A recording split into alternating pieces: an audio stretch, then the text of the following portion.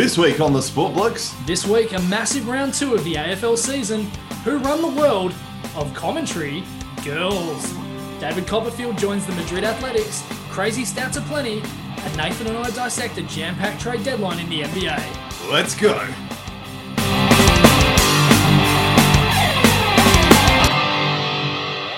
So, Shuey, another massive week in sport with so much to watch and too little time to watch it. COVID implications rife. Before we get on to what we normally start with, you wanted to clarify a few things from last week. Yeah, firstly, I've got an apology to Jack Silvani. I misspoke last week in saying that both of the injury subs in the Carlton-Richmond game were fraudulent. His clearly wasn't, as he's out with the shoulder for a little while. Fair enough. So apologies there.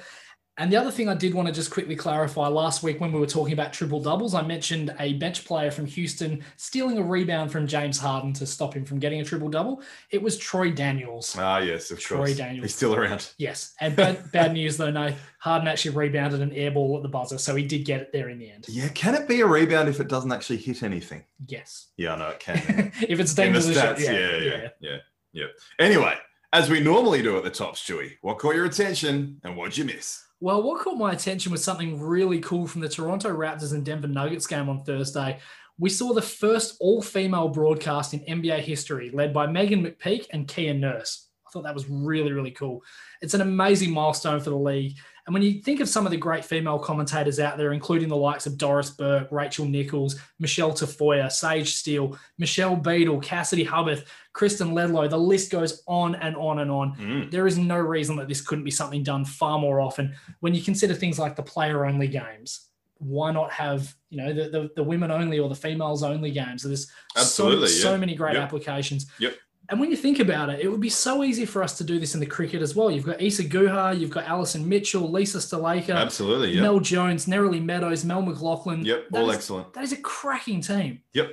The footy, you've got Kelly Underwood, Daisy Pearce, Abby Holmes, Erin Phillips, Sarah Ollie. Nerily Meadows does the AFL as well. Nerily Meadows is one of the best sport journalists in Australia. You could put together a really strong team in all of them. So I thought, that's something really great in this world. Yeah, absolutely. Yeah. Obviously trying to be a lot more inclusive of females in sport. And breaking glass ceilings. Exactly. This is a really, really cool thing.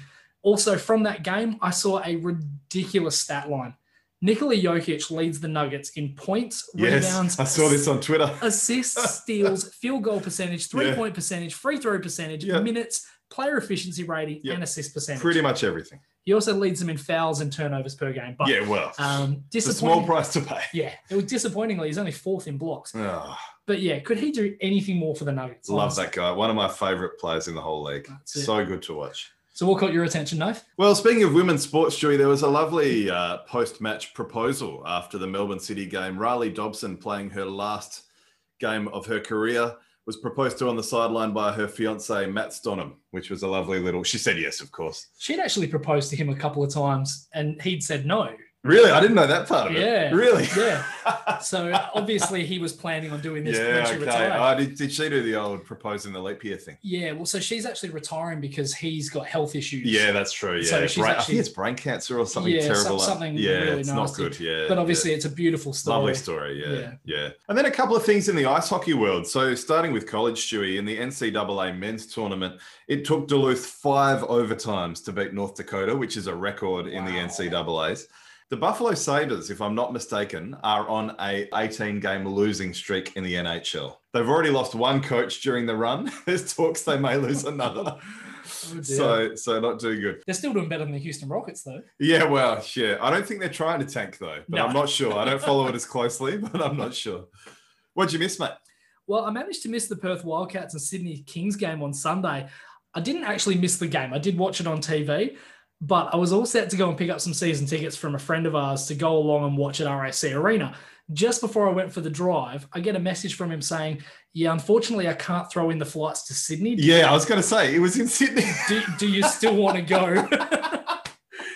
And then it dawned on me that the game was being played in Sydney and not here. So I missed out on a free game. But funnily enough, we've actually been offered tickets again this Thursday. And instead of the New Zealand Breakers, as it was meant to be, the Sydney Kings are now coming to town. Easy come, easy go. So I will actually end up getting to see the Kings play this week. We'll talk about that a little bit later, though, when we get into the NBL. Yes, indeed. What did you miss, Nath? Well, unfortunately, I missed the Cats and Lions game, which was an absolute belter. But because I was at the Wildcats game, so there was actually a guy sitting a few seats across watching that game on his phone at the Wildcats. This modern world we live in. Were you getting updates? Well, sure, no, I can't say that I did, but I did see some highlights and I did see the controversial finish. So we'll talk about that soon too. Mm-hmm. And now, what made Stu say bloody hell? Well, the bloody hell this week takes us to the indoor meeting Villa de Madrid for the 60-metre sprint, which is a bit random as it is. Yeah, I didn't know that existed. Yeah. Now, unfortunately, I haven't been able to find anything more than a video on this one, but it is crazy. So basically the video shows a field of 6 runners. And at the end of this 60-metre track, there's about 30 metres and then a padded fence to stop the runners because they're obviously going full tilt. Oh, yeah. Well, the guy who won the event managed to trip up about 5 metres back from this fence and he's landed level with the bottom of it. And there's a small gap at the bottom of the fence, about 1 metre by half a metre. And he's basically gone straight through the bottom of this with his drop-off. And it's this disappearing act. It's almost like David Copperfield. Like he's just disappeared.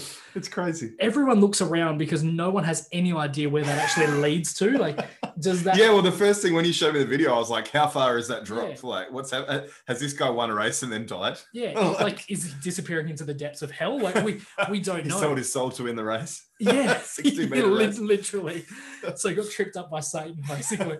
But no, somehow he's wandered out from behind this like he's just woken up from a nap. It's amazing. If he'd wandered out of his lane by even a foot, though, he would have hit that railing traveling at about 10 meters a second. This would have been a very, very different story. Yeah. So it's nice to be able to have a bit of a chuckle at it because it's obviously gone well. All's well that ends well, yeah. But I read this cracking comment about having never seen a bloke bail on his round at the bar so dramatically. He's just... he had a win. Everyone should be buying him a drink. Damn right. Yeah, he might need one for his head too. That's it. So for narrowly avoiding a complete disaster in Madrid and walking away from it like it ain't no thing, all I can say is infierno sangriento. Of course. Bloody hell. Bloody hell. So, Stewie, the trade deadline has now passed in the NBA, and I've got to say, it's actually a little bit better than, surprisingly good, you know, certainly better than the old Brent Barry for Isaac Austin years where there's like one trade. That blockbuster. I still don't know why Miami did that. But anyway, we won't talk about trades from 20 years ago. We will start with the buyout market, though, because there was a little bit of a surprising one with LaMarcus Aldridge. He was tipped to go to Miami, but no, he's joined with the Brooklyn Nets. Jeez, I mean, how much more of a favourite can Brooklyn be right now? Well, you'd have to definitely have them coming out of the East at this stage. So if you look at their core now, Kevin Durant, Kyrie Irving, James Harden, Blake Griffin, DeAndre Jordan, and LaMarcus Aldridge. That's 41 All-Star berths, 13 All-NBA first teams, 9 second teams and 9 third teams, and 5 Olympic gold medals. Mm-hmm. It's absolutely crazy. Has the buyout market hurt the deadline and hurt trades in general? I think so, yeah. Yeah, it's a shame. I think this is probably the most clear-cut example of teams just taking the piss now. Yeah. You've got Blake Griffin, who was set to make $29-30 million next year. With Detroit, a lot of money. And you've got LaMarcus Aldridge, who was set to make $24 million. Well, he was expiring, but yeah. Still. Yep. This is where I wanted to kind of float an idea. Okay. Does it make sense to potentially introduce a rule where a player who is bought out can't re-sign for less than half of the buyout amount? It's a very interesting rule, but it would almost eradicate all buyouts altogether because very few teams have cap space from year to year. Not that much for these buyout camps. It's an interesting rule. It is an interesting rule. Because if we look at Aldridge as the example, he, even with the $7.25 million, I think it was, that he handed back, his buyout would be worth $16.75 million. So what if you just say he can't sign for less than $8.3 million? Yeah. Then it means... Brooklyn definitely wouldn't have been able to. Not many teams would have, though. That's the thing. If they brought that rule in, teams would maybe change the way they do things. It is an interesting... I like the thinking. I mean, it can't just be as simple as getting guys like Aldridge and Griffin. They got them for a combined $2.8 million. Yeah. In fact, I think it was 2.1 American, 2.8 Australian. How much time's Aldridge actually going to get though, do you think? Because, often they can play Durant at power forward, which is his preferred position. He doesn't like playing center. He'd probably have to anyway. But then they've got DeAndre Jordan there. But then he gives you a different look. If you look at what Jordan is, he's a shot blocker. A dunker versus a stretch four. Exactly. Yeah, he's a lob catcher, whereas Aldridge can legitimately shoot the three-pointer. Yeah. So he's added that to his game. Yeah. I mean, he got up at one stage with the Spurs. He was shooting 41% from deep. Yep. That is elite. Yeah. Absolutely elite. Yeah. So, you think of guys like KD, Kyrie, and James Harden, they can get into the lane with minimal resistance because these shot blockers have to pick their poison. Yeah. You either allow Aldridge a wide open 18-footer, which he's going to hit more than half the time, or you give Harden or Irving or whoever it is a wide open layup. So, I think this gives Brooklyn a much different look to what they would get with, when they had that sort of DeAndre Jordan and Jarrett Allen duo, which were exactly the same player. Yeah, there was duplication. Sure, he's not going to average 25 minutes a game. He'll probably get 15 minutes a game, but... Well, he's clearly ring chasing. Absolutely. Because I think Miami would have been the perfect situation for him. Miami's got a star in Jimmy Butler who does a lot and is excellent and is heart and soul, plays hard, plays great D, but doesn't score a shit ton of points like some of the stars do. I think Aldridge would have slotted into that team perfectly. I think it's a really curious decision for me. He's got a big ego himself. Remember, he joined the Spurs pretty much thinking he'd take over from Tim Duncan, but then Kawhi Leonard stepped up and basically, won a championship for the Spurs. So I think it's very interesting. I think that when the stormy times come, that will be the true test because there are so many egos on that team now. And I suspect that he fancies himself as being more important and better than what he is at this stage in his career. We know Kyrie Irving's a nutcase. I think the true test is still to come. And that's why Blake Griffin's been so successful in the early days with Brooklyn, because he's accepting his role. Yeah. I am the fourth option most of the time. Griffin was a really excellent pickup for them. Aldridge, I'm a little surprised. And just quickly going back to your Miami point there, I think another reason why he would have been a great fit in Miami is the fact that Miami basically have no centers except for Bam Adebayo now. Yep. And again, different type of center, not a stretch 4, or a stretch 5. Yeah. Yep. Definitely works. Now, the other fairly interesting but obviously poorly kept secret in the buyout market was Andre Drummond to the Lakers. Yep. You're exactly right. It's been the worst kept secret for about a month. I don't think he potentially does that much for them, but he will again give them a little bit of resistance while Anthony Davis is out. That's right, yeah. So I think what he is basically some short-term insurance because they have been struggling. I mean, and Gasol hasn't really done for them what they thought he would either. No. So, I've come around on this one a little bit more. I think it's actually quite important for them in this intervening period where both James and Davis are out. Well, they beat Orlando by 3 today. So they're struggling to... Oh, yeah. Oh, they are well and truly within play-in game status. Definitely. Absolutely. So, look, that was an interesting couple of moves in that buyout market. But, geez, do we have some trades to get through? We do. None involving Kyle Lowry, which is probably a good thing we didn't deal with the rumors. We didn't have time to deal with the rumors anyway. We thought we'd wait for it to all kind of happen. Where do we start? Aaron Gordon, I guess. Yeah, I think we probably start off with the 3 trades coming out of Orlando. Yep. The fire sale. So I was going to joke and say that we didn't mention the huge trade from last week, which was Svi Mykhailiuk from Detroit to OKC for Hamidou Diallo. but no, obviously this is probably one of the big ones. So the Denver Nuggets have picked up Aaron Gordon and Gary Clark for Gary Harris, RJ Hampton, and a 2025 protected first-round pick. Yeah, I'm interested about this one. I still haven't really decided if I think it was a good deal or not. So on Twitter, a lot of the Denver fans are saying, great, we're trading away all our defenders. Gordon's not a terrible defender.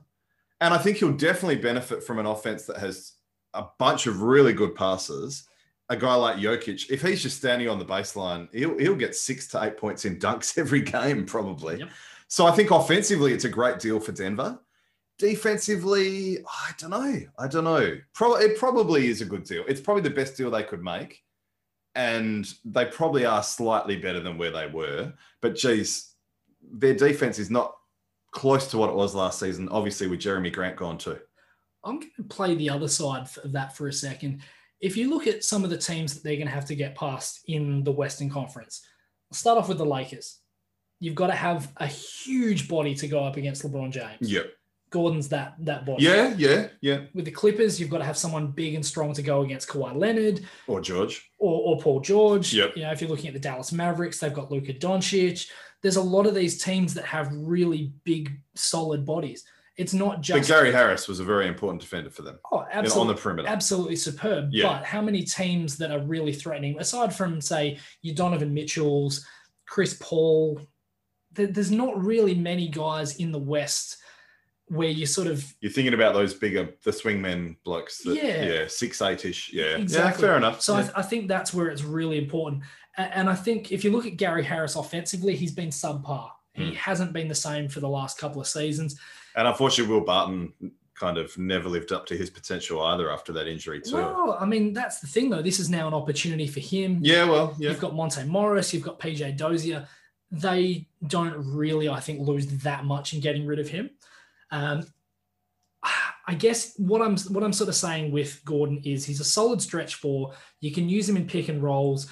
Imagine a pick and roll of him and Jokic. Oh, yeah, absolutely. As you mentioned before, Jokic is an amazing passer. He's one going of to the get best. A lot from that. Oh, yeah. He'll just sit on the baseline and get backdoors and dunks all the time. Yep. Like Gordon's one of these guys where if you said to me he is one of your top two guys in the team, it's not a good sign. No.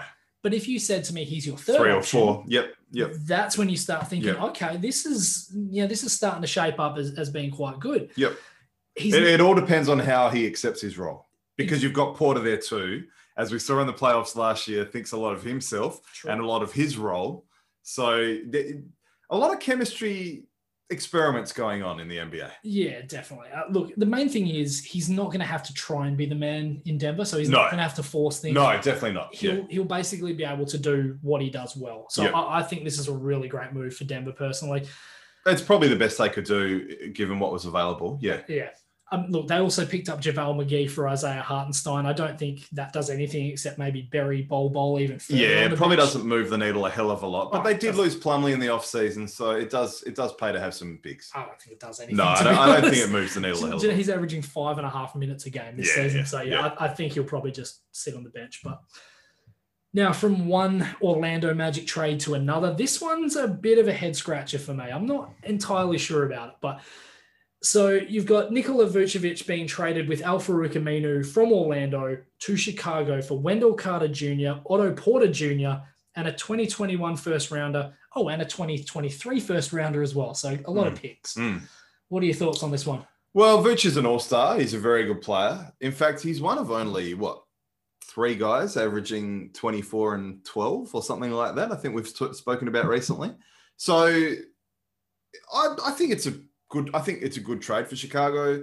Levine and Vucevic is worth trying out as a decent core. Orlando are clearly just tanking now.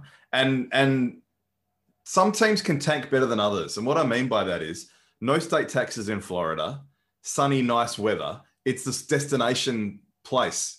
So it's good for Orlando to tank. So I think it's probably a good trade for both teams. I think this is a great trade for Chicago. I mean, Vucevic, as you mentioned, he's a fucking beast. Yeah. Yep. He's sitting at 24.5 points, 11.8 rebounds. So you're pretty much right on there. Well, it might have dipped down since I saw those stats, yeah. Just a little bit. As we mentioned a couple of weeks ago, the three-point shooting, he's shooting 41% from deep. He is tied for 14th in the league in makes. Even competing in skills challenges. Yeah, exactly.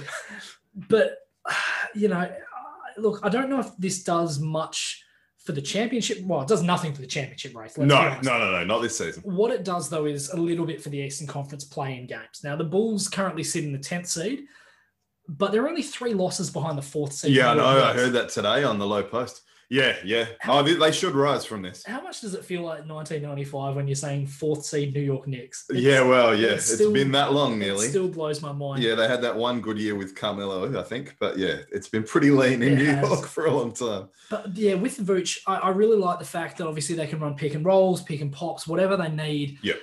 It definitely makes them better. They lose a little bit defensively. I mean, Carter Jr. is a shot blocker, but the thing I don't like about this for Orlando is Wendell Carter Jr. basically is going to screw Mo Bamba even more. Well, there's a lot of talk that Mo Bamba's a bust. Well, because he's not playing. Well, I mean, maybe he's not getting minutes because he's not showing anything in training. I wish that he had been traded personally. I would love to see Mo Bamba get a chance with the team. Yeah, well, yeah. I just don't see it happening in Orlando personally. But clearly, the cap room space and the picks is the most important thing for Orlando at this stage. Yeah. Look, Porter, he's got the potential. He could be one of these, really good players on a really bad team sort of guys that we talk about. And look, maybe a couple of seasons where he's the guy might actually be quite useful for him. He's still young. Yep. He's 2 seasons removed from averaging 17.5 points on a 48, 49, 90 clip. Wow. Okay. At Washington? No, in Chicago. Just after they traded him across. Right. So, Porter could be the guy in this team. And look, they're going to be terrible. We know that. Oh, yeah. It's a foregone conclusion. Yep. But now's the time to tank. I mean, this is a draft that you need to have. The next 2, as I keep saying. Yeah. If you've got a top 5 or 6 draft pick in this draft, that helps. There's so many teams that sit in mediocrity for a long time and never really go anywhere. I am a big proponent of all or nothing. As I say, Orlando is an attractive option for free agents for a number of reasons. I think Orlando are doing the right thing. And then to continue the Orlando fire sale, Evan Fournier traded to Boston for 2 second-round picks and Jeff Teague, who has been promptly waived and is now signing with the Milwaukee Bucks. I mean, this seems like a no-brainer for Boston, really, doesn't it? Yeah, I thought it was interesting that they got rid of Tice. I thought he was a decent big for them. But look, they clearly needed to do something because they've been underperforming this season. So it was a decent crack for them. Look, Tice was a luxury tax reason. Yeah, I know, yeah. So they had to sort of make room there, which is a shame because obviously that ruins their big man stocks a little bit. But yeah, geez, what a great move for Boston. I mean, I don't know again whether this even puts them up into that top bracket with the likes of Brooklyn, Philadelphia, and Milwaukee. Yeah. But they should be a top 4 team when all said and done. But what Fournier does is he gives them a similar game to what Gordon Hayward has, but he gives them that without wanting 30 minutes. Bit more passing. Yeah. A little bit more passing. Yeah. Now, if you look at a combination of 4 of the 5 guys of Fournier, Jaylen Brown, Jason Tatum, Marcus Smart, and Kemba Walker, it's not provided he stays healthy. Provided they all stay healthy. Well, yeah, true. It's not an easy out in any playoff series. If they have a half decent series from the likes of Grant Williams, yeah, they're going to be tough. Yeah. They're going to be tough. Well, we know that Tatum and Brown are excellent in the playoffs. They will step up in the playoffs. So, yeah. Yep. So, yeah, look, this could be an interesting move. I guess we'll probably know a little bit more about that in a couple of months' time once we kind of see what they're like in a 7-game series. They had to do something. Absolutely, they did. Yeah. And from all accounts, Jeff Teague and Tristan Thompson have been absolutely tearing this shit apart in that locker room. Yeah, right. From what I've heard, Tristan Thompson is hated in that locker room. Yeah, right. Okay. So, Kardashian curse. Well, everything they touch turns to shit. But no, look, it's good that they've made the first move, and I don't think Thompson will play. He probably won't play again for the rest of the season. I'm kind of surprised he's still in the league, really, in some ways. Now, we spoke with Miami earlier, Stewie. They didn't get Aldridge, but they did get Victor Oladipo after a very short stay indeed in Houston. Look, this has the potential to be the trade of the deadline. Yeah. Yep. This is probably one of those top risk reward sort of trades that you could possibly go for. Yep, this one or Gordon, definitely. So to sum up the trade, Victor Oladipo from Houston for Avery Bradley, Kelly Olynyk, and a 2022 first-round pick swap. Which is hilarious because there's no way that who throws in a pick swap with Houston? Well, it's not going to happen. It's null and void. Yeah, basically. But look, what you'd say about Miami, they've got a bunch of guys who can score and defend. This gives them another one. The big risk, obviously, is the fact that he's made of glass. He hasn't played more than 36 games in the past 2 seasons. He's actually only played more than 75 games once in his career. There's been a bit of question about motivation issues over the years. You wonder if some of those missed games were at end of seasons when he's just had enough, actually. But it's interesting when you consider the games that he would have potentially... I mean, he has been on playoff teams at times, in not always. Yeah. I suppose he hasn't played with many really good teams. No, certainly not championship caliber. But obviously the other side of that is that if he can stay healthy and play at the high level that he's capable of, Miami could very much end up back in that conference final sort of discussion there. The greatest thing about this whole trade is they got an all-star in Oladipo without giving up any core. That's huge. That is huge. And they needed scoring punch. This is a really good deal for them. Really good. There was a lot of talk that Tyler Hero was going to have to be part of it. Well, he was untouchable, apparently. Duncan Robinson was the one that a lot of people were surprised. They thought he would be a throw-in. But they've come out like bandits in this deal. Absolute bandits. They have. The only thing that's a little bit iffy is, again, talking about the height side of things, Kelly Olynyk being one of their... That is true. One of their only taller players, and they also got Chris Silver. Well, he was starting for them. Yeah. Yeah. Oh, yeah. No, that is true. And yet another reason why Aldridge would have been such an obvious choice there in Miami. But they did pick up Nemanja Bjelica. Yes. So they got him in a trade. So Mo Harkless and Chris Silver. Now, Bjelica's a really, really great three-point shooter. Yep. So I think he's a guy that's going to give them a little bit more spacing. Miami's bench is 21st in three-point shooting, so he'll help with that. Yeah, okay. Yep. So, look, I think you're right. I think Miami have done very, very well out of this. And Oladipo's got a lot to play for, just quickly going back to him. He's been okay, but he hasn't been great, and he's in a contract year. Yep. So he definitely has a lot to play for. Yep. Whether he stays in Miami or not, if he fucks this up, the next contract ain't going to be worth half of what it was. Yeah. Could at least make a conference finals. So, great deal. Now, we've got a head scratcher next. Rajon Rondo to the Los Angeles Clippers for Lou Williams. Lemon Pepper Lou. And 2 second round. Yeah, he's been reunited with Atlanta. Back to Magic City. I don't know if this is a head scratcher, actually, Stewie. I think this was a trade made purely for the playoffs. We know playoff Rondo is a real thing. He was so important in the Lakers might not have won the championship without him last season. So I don't actually find this that much of a head scratcher. Lou Williams, as Zach Lowe mentioned on the Low Post recently, isn't always great in playoffs. So he does score a lot of points. He's a bit of a microwave, but he doesn't have a great playoff record. So I actually think this makes a lot of sense for the Clips. I think the only way this makes sense for the Clips is locker room presence. That is it. Well, and knowing the Lakers scouting report from last year. Yeah. But like if you think about last year when the Clippers were absolutely self-destructing against Denver, can you imagine if you'd had Rajon Rondo in that locker room? That's the only reason I can see. Playoff Rondo. That's why they've done it. Playoff Rondo. I don't think even his play on the court matters. I don't think he's going to be on the court that much anyway. It'll be interesting to see. I honestly think that, what they're saying is, we need a locker room presence. We maybe need a little bit more playmaking than we're going to get from Patrick Beverley and Reggie Jackson. Well, he'll defend too. He'll defend. Not that Beverley won't, of course. But he'll defend to an extent. I mean, he's 35. He's not getting any younger. But, I still worry about this. The scoring off the bench for the Clippers is a bit iffy at times. Rotation shortened in the playoffs. Yeah. But you think about their entire bench in the playoffs was Lou Williams and Montrezl Harrell. Yeah. And they're both gone. They're both gone. Yep. So I kind of worry about the playoff scoring. And I think that's probably why I was not entirely sure about this. I would have a number of teams ahead of them in the West. I think probably at least 2 or 3. Yeah. They need to prove themselves. A couple of other quick ones, Stewie, because it was a big deadline. Yeah, Philadelphia 76ers got George Hill and Ignas Brazdeikis.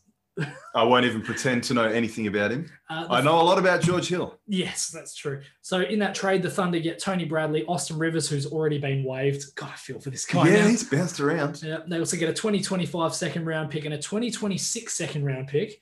God knows what's going to happen then. Yep. The Knicks get Terrence Ferguson.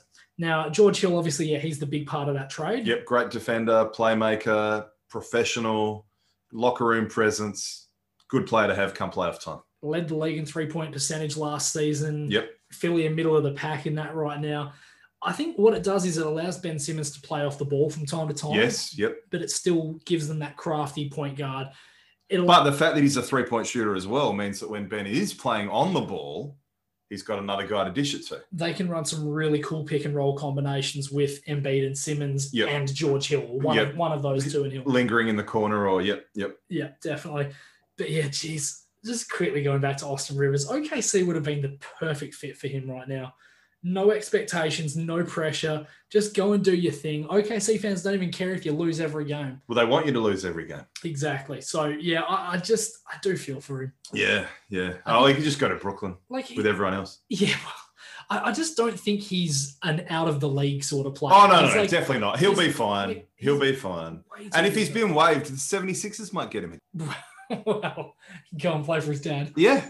Yep. Now, the other very quick one before we get to a pretty cool one, actually, is JJ Redick. So, canny trade for Dallas. Very canny. Yeah. So, him and Nikola Vucevic for James Johnson, Wes Iwundu, and a 2021 first rounder. Look, it doesn't do a heap for them necessarily on paper. It doesn't really jump off at you. He's not going to play huge minutes. He's basically going to be one of those sort of plug and play. Here's a little bit of a boost off the bench. He might have one of these little 2 or 3 minute spells where he hits 2 or 3 threes and changes a game. But they've also kept him away from competitors because I thought he would hit the buyout market and I thought he might go back to Philly, which I thought would have been a really good fit for him. But it's weird. I heard a really, really great take on this on the guys on the mismatch. They're basically saying like they had Seth Curry and they've basically turned him into Seth Curry 15 years older. Which is so true. Well, speaking of turning things, we didn't really pillory Houston enough. They didn't get a lot for Westbrook and Harden in the end, did they? Oh, God, yeah. We could talk about that. That would take a while in terms of what they've turned players into. They've done terribly. Yeah. But a really cool one to round things out. Again, I don't know if it does a whole heap to the championship race. So Portland have traded Rodney Hood and Gary Trent Jr. to Toronto for Norman Powell. I like this trade. I do like this for Portland. So Powell's 20 points per game, 44% from deep. Gary Trent Jr. was having a solid season. Rodney Hood was not.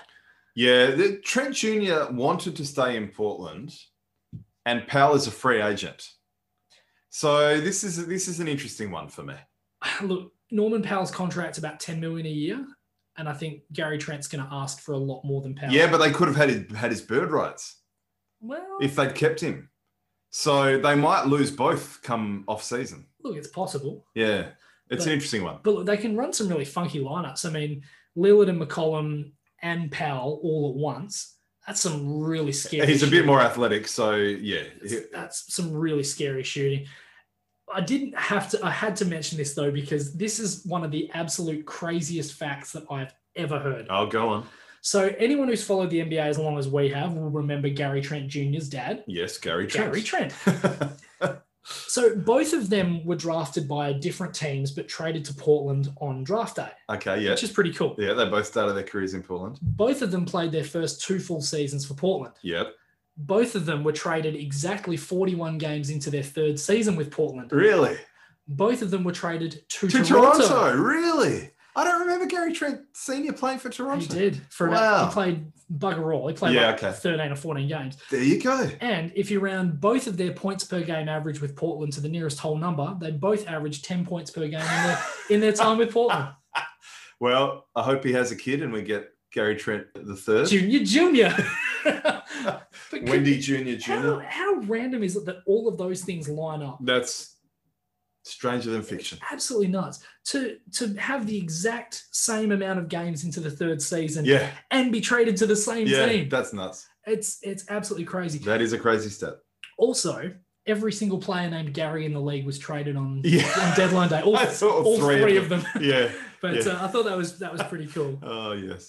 Now, before we move on, more random. Yeah, some really random ones. So we mentioned Russell Westbrook last week, and his triple-double tear continues. Oh, it sure does. He had a huge game today, a monster. So 35 points, 21 assists, and 14 rebounds in a win over Indiana today. The first 35-20 triple-double ever? Yes, it certainly was. That's huge. Look, this is the joy of bold predictions. So people who've been listening, I made the bold prediction a couple of weeks ago. Can't get them all. That Westbrook wouldn't pass Oscar Robertson for the most triple doubles ever. That's the thing with bold predictions. They've got to be a little bit stupid. Oh, yeah. You know, most of the time they're not going to come off, but when they do, like the Oral Roberts one did, you look awesome. Yep. But most of the time they just don't. So look, Russ is now the Wizards' all-time leader in triple doubles, passing Darryl Walker. That's nuts. He's played 38 games. Yeah, that's crazy. And he has 16. Less than half a season. There's a couple of other things about that, though, about the game today. In the past 5 seasons, he has 6 games of 20 points and 20 assists. The rest of the NBA has one. Yeah. Chris Paul. Yeah. The guy who he was traded to Yeah. Houston for. Yeah. There's also been 5 20-point, 20 assist, 10 rebound games in NBA history that I can find.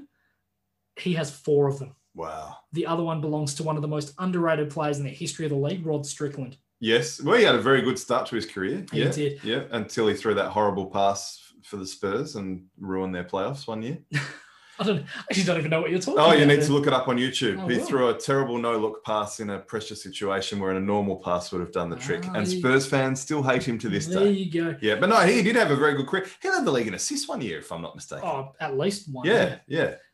That night, actually, funnily enough, where he had that 2020-10, Tracy Murray had 50 for Washington in that game. Yes, as well. I do remember he had a 50 once in his It was career. a crazy game. That Yeah. one. So that was pretty cool. And the other thing, Bradley Beal didn't even play. Yes. So the best guy to pass it to get you the assist wasn't even there. It was Rui Hashimura. So he had 20 assists. Like, that is crazy. Yeah, he played a sensational game.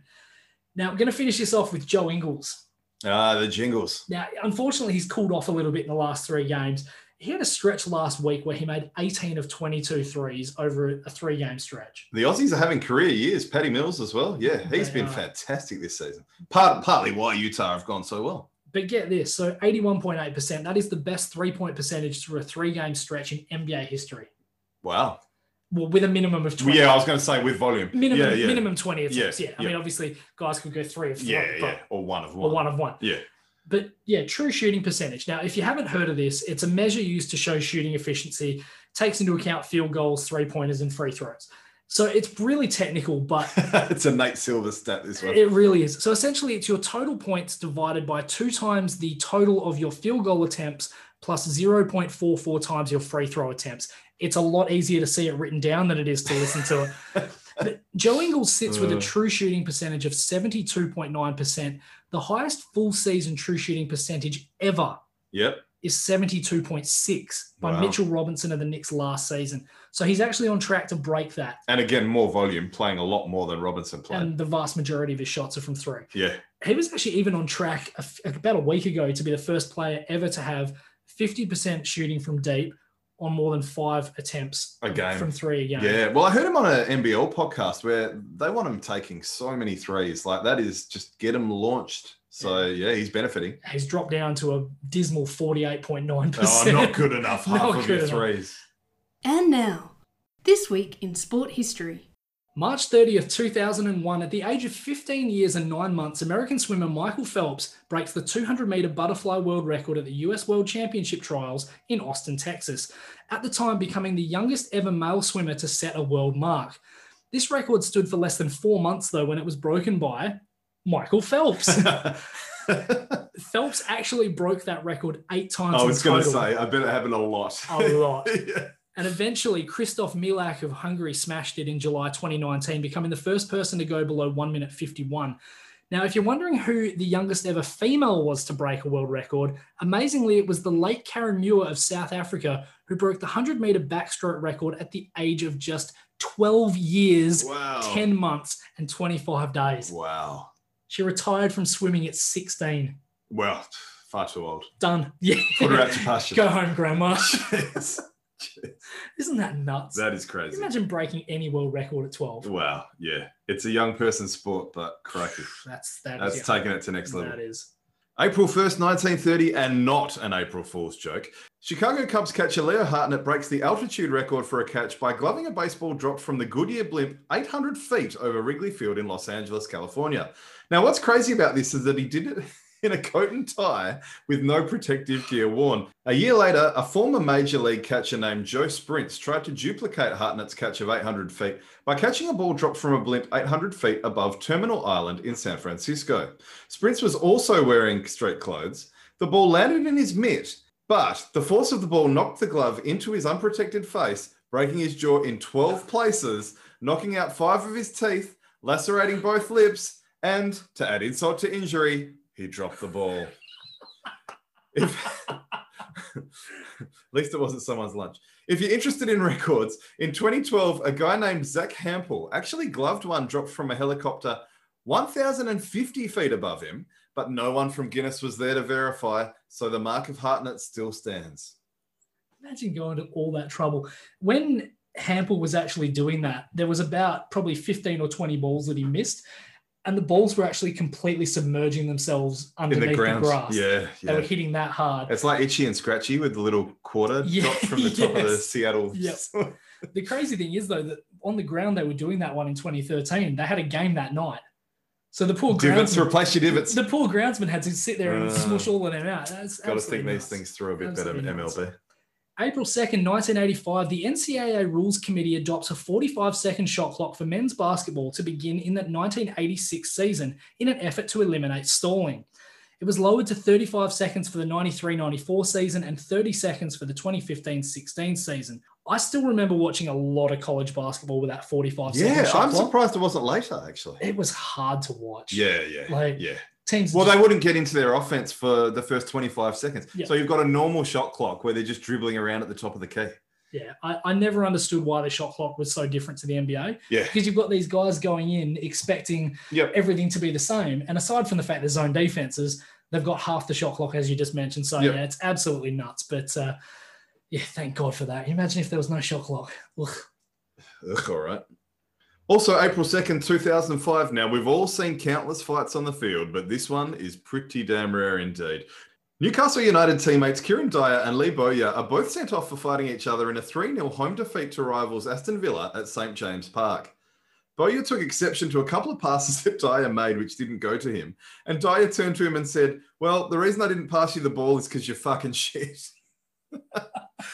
They were both shown red cards and were all set to continue in the tunnel before they were separated. They were separated by a couple of masseuses, if I remember correctly. Well, Stewie, and that's after an Aston Villa player came and separated them on the park, who just let them fight. I found that a bit surprising. Yeah, as well. Gareth Barry. He was nuts getting involved. Yeah, he was. Yeah, he could have copped it. He could have.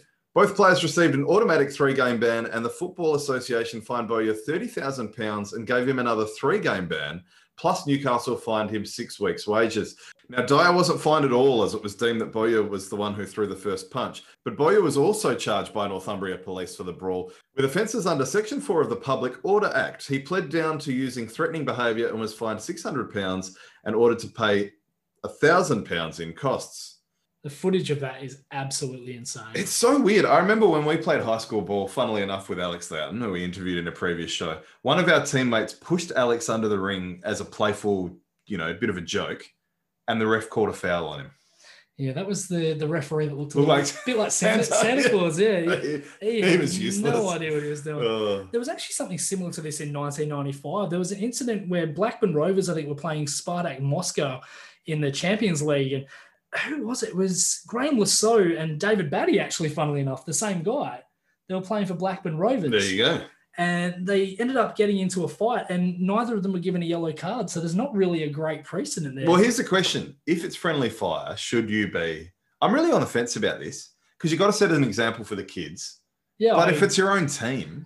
Look, I think in an instance where punches are thrown, I think you have to send them off. That's fair. The funny thing about the Blackburn one, though, was Graham Lasso actually broke his left hand with the first punch that he threw, and Blackburn lost the match 3-0. Another 3-0 loss. Not a particularly great effort from Lasso. Injury to insult. He went on to say, "I'm not a fighter."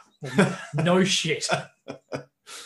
April 3rd, 1996, the St. Francis of Illinois Fighting Saints score a college baseball run record of 71 runs in a 71-1 win over Robert Morris College in a game which was mercifully called off after just 4 innings. Oh, wow. So they did. I was going to say, so they didn't have the mercy rule yet, but that was with the mercy rule. With the mercy Oh, rule. my God.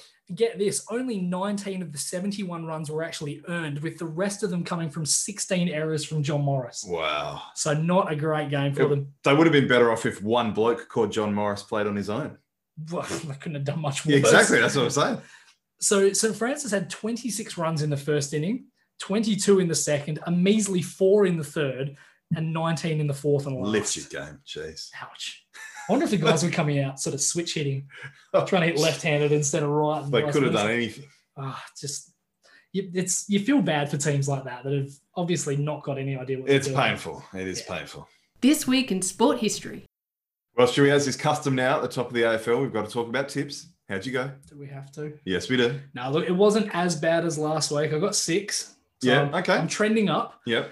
I think, like a lot of people, I thought Carlton looked way better than the Pies in round one. Tell me about it. So I missed that one. Yep. I thought St Kilda's win over GWS in round one looked way more impressive than it actually was, when in actual fact, the Giants are really that shit. Yep. So I missed picking Melbourne, and I stupidly overcorrected and put too much weight on the Dockers' injuries in GWS's round one performance. No. Instead of taking Freo at home. Oh, Stewie. Yeah. It was looking good for about the opening bounce, and then it just went downhill from there. Dear. I won't be making that mistake again. Well, I'm consistent. 7 again. And same thing. 2 of my 4 wrongs this year have been Carlton.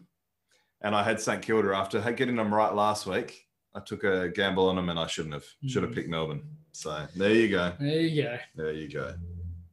Big round though. Cats and Lions. Possibly game of the round along with Eagles and Dogs, which we'll get to as well. But after a somewhat average Collingwood-Carlton game on the Thursday, the Friday night game did not disappoint, did it? And we've got a lot to unpack from this game. So obviously, as most people will have seen, Geelong held on to win by a point, 81-80, in a very fiery and controversial match, you could say. We'd probably have to start right at the end of the match, though. Yeah. Last minute of the game. Yep. Umpiring blue. Mark Blitzhouse caught 10 metres out on a slight angle by Zach Bailey. I mean, it's holding the ball. Yep. Incorrect disposal every day of the week. Every single day of the week. Yep. The league has admitted they got it wrong. Yeah, which is refreshing. It is. Not good for Lions fans. Unfortunately, it doesn't do anything. No, now staring down the barrel of 0-2. Well, then we work our way backwards and there was another one. Stewie, umpiring decision. Yeah, and I'm not sure about the deliberate that was paid before that against Isaac Smith. Like, the line that he took kicking the ball outside 50 was to avoid the defender. This part of the rule where it's paid as deliberate because it's bounced on its end and Tom Hawkins couldn't get to it. Well, and it sprayed off the side of his boot. Yeah. I would not have called that deliberate at all. It looked to me a little bit iffy. And yeah, it was definitely iffy. And as I say, I mean, had that ball bounced any other way except for end on end, Hawkins gets to it, kicks it down the line. I know they've been paying that a lot, but I'm not really sure about that. I don't really like it. I know they want less throw-ins. They want the ball to be moving, but yeah, I'm not sure about here's that. one for you, Stewie. Did they not call the holding the ball as a makeup call for a dodgy deliberate? Oh, that's an interesting thought. I mean, you have to hope not, because you sure do have to hope not. Obviously, the results. But they're humans, and they think about things. And yeah. It is funny though. We only ever seem to magnify these bad decisions late game when they cost teams that directly. Yep. I dare say though, perhaps if the Lions weren't 4-9 at halftime, we'd be talking about a pretty comfortable win by Brisbane. Well, and we talked about their woes in front of goal a lot last season, and we said that it would come to haunt them. And yeah, you're absolutely right. Yeah. I mean, look, their final total, 11 goals, 12. It's not horrendous. No. Certainly not by any stretch of the imagination. And there were a couple of really, really easy ones missed. I'm sure it was Hipwood missed one from about 20 metres out straight in front. Just quickly going back to the replay of that holding the ball incident. I love Brian Taylor's call on it. His usual sort of, boy, oh boy, goodness gracious me, they've missed one there. Oh, we love BT. Such an amazing energy that he brings to those calls. And I did really love hearing Chris Fagan talk after the game, saying that it was their inaccuracy and not that umpiring call that cost him the match. Yep. Yeah, well, he's classy. We like Fags. He is, but it's very easy for guys to take that whole, let's just let one go through to the keeper and just not comment on it at all. Chris Scott was very quick to not, say, I don't want to comment on this at all. I'd rather just move on. Yeah. But I think Fagan has taken it a step further and actually done the right thing and said, look, that's not the reason we lost. Yeah. And he's absolutely right. So, yeah, that was very, very interesting. So then there are a couple of things at quarter time as we work our way backwards. The fact that a couple of commentators were pulled due to COVID dramas in Brisbane, and the whole Queensland COVID thing is really weird because the women's team went back to the state, but the men's team got an exemption. But Wayne Carey got removed from the box. Not a big deal. Doesn't say a hell of a lot anyway, quite often. Disappears for large stretches of commentary. And who was the other? I thought he was there for the whole game. Yeah, there you go. Yeah. And Luke Hodge. Yeah. So when I was parking, going to the Wildcats, I heard them talking about it on the ABC broadcast. Yeah. And Abby Holmes stepped in. And it follows on beautifully from what caught my attention. Yeah. Abby Holmes stepped in absolutely beautifully. Do you know the thing I loved about that the most was just this cute little excitement in her voice. Oh, I'm up in the box. No. It was absolutely adorable. It was so endearing. But yeah. Lots of great tweets about it too, I noticed. Yeah. I love listening to her commentating. I mean, I find the guys who have played the game, Luke Darcy excluded, obviously. Oh, you're not a fan of Darcy? Well, no, shit. He mixed up Kennedy and Darling twice in the Eagles game. Yeah, well, they don't care about the WA team, the interstate teams. Exactly. But no, when you look at the guys who have played the game, for the most part, they understand the feel of the game. They understand what teams are doing, their setups. They just get it. And the same can be said, obviously, about the women who have played in the AFLW. They seem to have this really, really great idea. And I mentioned Abby Holmes and Erin Phillips and Daisy Pearce before. There's obviously going to be a lot more coming through as the years roll by. But a few rare ones like your Kelly Underwoods who kind of get it without actually having played in the actual game itself. But yeah, geez, I thought this was such an amazing moment and they really made the most out of what was a pretty average situation. Yeah. So a massive tick, obviously, to Channel 7 for improvising on the fly. Now, the Scotty thing. The other quarter time drama. Yeah. Jeez, what do you make of that? Well, he was always a fiery character as a player, and the Scott brothers are pretty fiery coaches too. So, yeah. So I guess what's led to it is not really something that's been determined just yet. There's still a lot of speculation. People throwing... About what was said. Yeah, throwing things left, right, and centre. There's been talk that some people were saying some stuff about Scotty's hair, which... when you consider all the mullets and things flying through the league at the moment. I think what's happened, there's been a lot of niggle between Lachie Neale and Gary Rohan, and I think some stuff's been said. Yeah. Lachie Neale's then basically exacerbated the whole thing. And these teams played in the prelim last year. There's a bit of animosity bubbling over still, I guess. Yeah, there was a lot of talk that Mitch Robinson and Joey Danaher were talking and talking shit about Geelong and how piss poor they were in the grand final. There's a lot of things. Look, we probably will never know exactly what was said. The bottom line is, I guess, as a coach, do you think he has an obligation to be above that? It's not a good look. On the flip side, though, if you're the coach and someone's talking shit about you, do you have to just take it? Yeah, it's tough. It's a really fine line. Look, it is. He'll get a please explain from the league. He'll probably get hit with a small fine. There's talk it might be suspended, actually. Okay. Yeah, a suspended fine. So I'm keep okay his nose clean. Yeah, I'm okay with that. I'm okay with that. The big question, though, that has been asked is that if he's getting a please explain, then why is Lachie Neale not? Because really, he's more of a role model than a coach is. Yes. Well, certainly front and centre more. Yep. Brownlow medalist. Absolutely. These under 10s, under 12s that are coming up through the ranks are looking at the Lachie Neales of the world as their heroes because these are the guys that are dominating in the AFL. He's a pretty important player. So No, definitely. I think at the end of the day, it didn't come to blows. Everyone's fine. Move on. Yeah. Which is why I think a suspended fine is okay. It's appropriate. God, I hope they play in the finals, though. How good would Brisbane have got to win a few games. This is true. No, they should come good. But my early prediction for them to be a faller looks good so far. Yeah, well, it certainly does. Now, we've kind of buried the lead a little bit. Oh, Stewie. I know, I'm stealing your line every week now. We've got to talk a little bit about the Gary Rohan incident. Now, what we've seen, I guess, is Lachie Neale's kind of lent in a little bit of, not a jumper punch, but one of those little sort of punches to the solar plexus. Yep. And Rohan's responded with what you can only really describe as a thrunch, I guess, like a combination of a throw and a punch. Yeah. And it's a bit of a whack. It's what I'd call a whack. Yeah. When you're kids, give your sibling a bit of a whack. Yeah, it's like a forearm whack rather than a backhand. Yeah, and then Neale showed 3 fingers basically to imply you're going to get 3 weeks for that, which is absolute horseshit. Isn't it just? Yeah. Now, that's already gone through to the match review panel. Yeah. He's been given 2 weeks. Yeah, it's outrageous. So it's been ruled as intentional conduct, medium impact, and high contact. Yeah. I mean, it was high slightly. I'm not even convinced he should have got a week for that. I mean, I don't know if previous points were working against him potentially, but any more than a week is ridiculous, and I don't even think he should have got a week. The fact that it was purely a retaliation sort of thing as well, I'm certainly in agreement with you. I definitely don't think it should have been more than a fine. How often do you see the retaliation being, it's like the free kick or the 50 or whatever it is? It's so often happens. And the thing is, we'll get into something in a minute when we talk about the Fremantle game, which really puts that into perspective. So if you look at obviously the result of that, Lachie Neale's, he's been on the ground for a few seconds, but he's got up, he's played on, and he's played a part in the game. So to get 2 weeks for that, it seems a little bit rich. It's too much. So I guess the obvious next thing to talk about is the Fremantle GWS game. Let's go there. So obviously the big talking point is the big hit from Sam Reid on Nat Fyfe. Yep. So for people who haven't seen it, Fyfe's basically run through the middle of a pack. He hasn't taken possession of the ball. He's a couple of meters past where the ball is. Reid's come in and basically blindside, hit him with the shoulder and the upper arm. And raised the elbow. And basically Fyfe's gone down, now has a concussion. Yep. 2 weeks. Yep.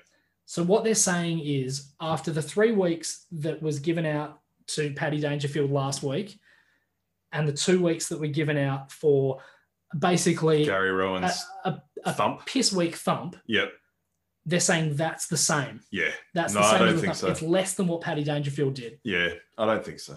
I can't understand this. They're talking about how the head is going to be sacrosanct. And this is in the same week that they have this game for Spud Frawley. Yeah. The Spud game where they're talking about mental health issues. They're talking about guys getting hit in the head. They made this beautiful scene in the Melbourne versus St Kilda game where everyone's got around in a circle. They've talked about their feelings. And it was an absolutely amazing moment and a real groundbreaking moment for the AFL. Modern footy. Absolutely. Yep. And then they go and do this. Yeah. It's disgusting, quite frankly. Yeah. The potential for Nat Fyfe to be missing potentially 2 or 3 games for this. There's talk that they may even hold him out for a month. Wow. Because it's that serious. Yeah, okay. And you're talking about one of the absolute marquee players in the game. I mean, 2-time Brownlow medalist. Yep. And playing very well as well. The absolute leader of that Fremantle team. Yep. And to take him out and give a guy 2 weeks, I just don't think it's good enough. I think it's irresponsible from the league. It's tricky, isn't it? Because it always looks worse in slow-mo, and it happens so quickly. It's the raising of the elbow. Yeah. It was the raising of the elbow. Absolutely. Yeah. And you're spot on. I think if he'd come through, kept the arm tucked in, you'd probably be talking maybe he gets a week, maybe it's rough conduct. Fyfe. Well, going on the Gary Rowan thing, it's 2 weeks. Yeah, exactly. It doesn't make sense. It doesn't make sense. But Fyfe probably doesn't end up with a concussion. Yeah. And we're probably not really talking about this. It's absolutely that little extension that basically drives Fyfe into the ground. So, yeah, it's not a good look from the league. And, the fact that he didn't even see it coming, I think is probably what makes it even worse. Yep. But great to see Sean Darcy back for Freo. Yes.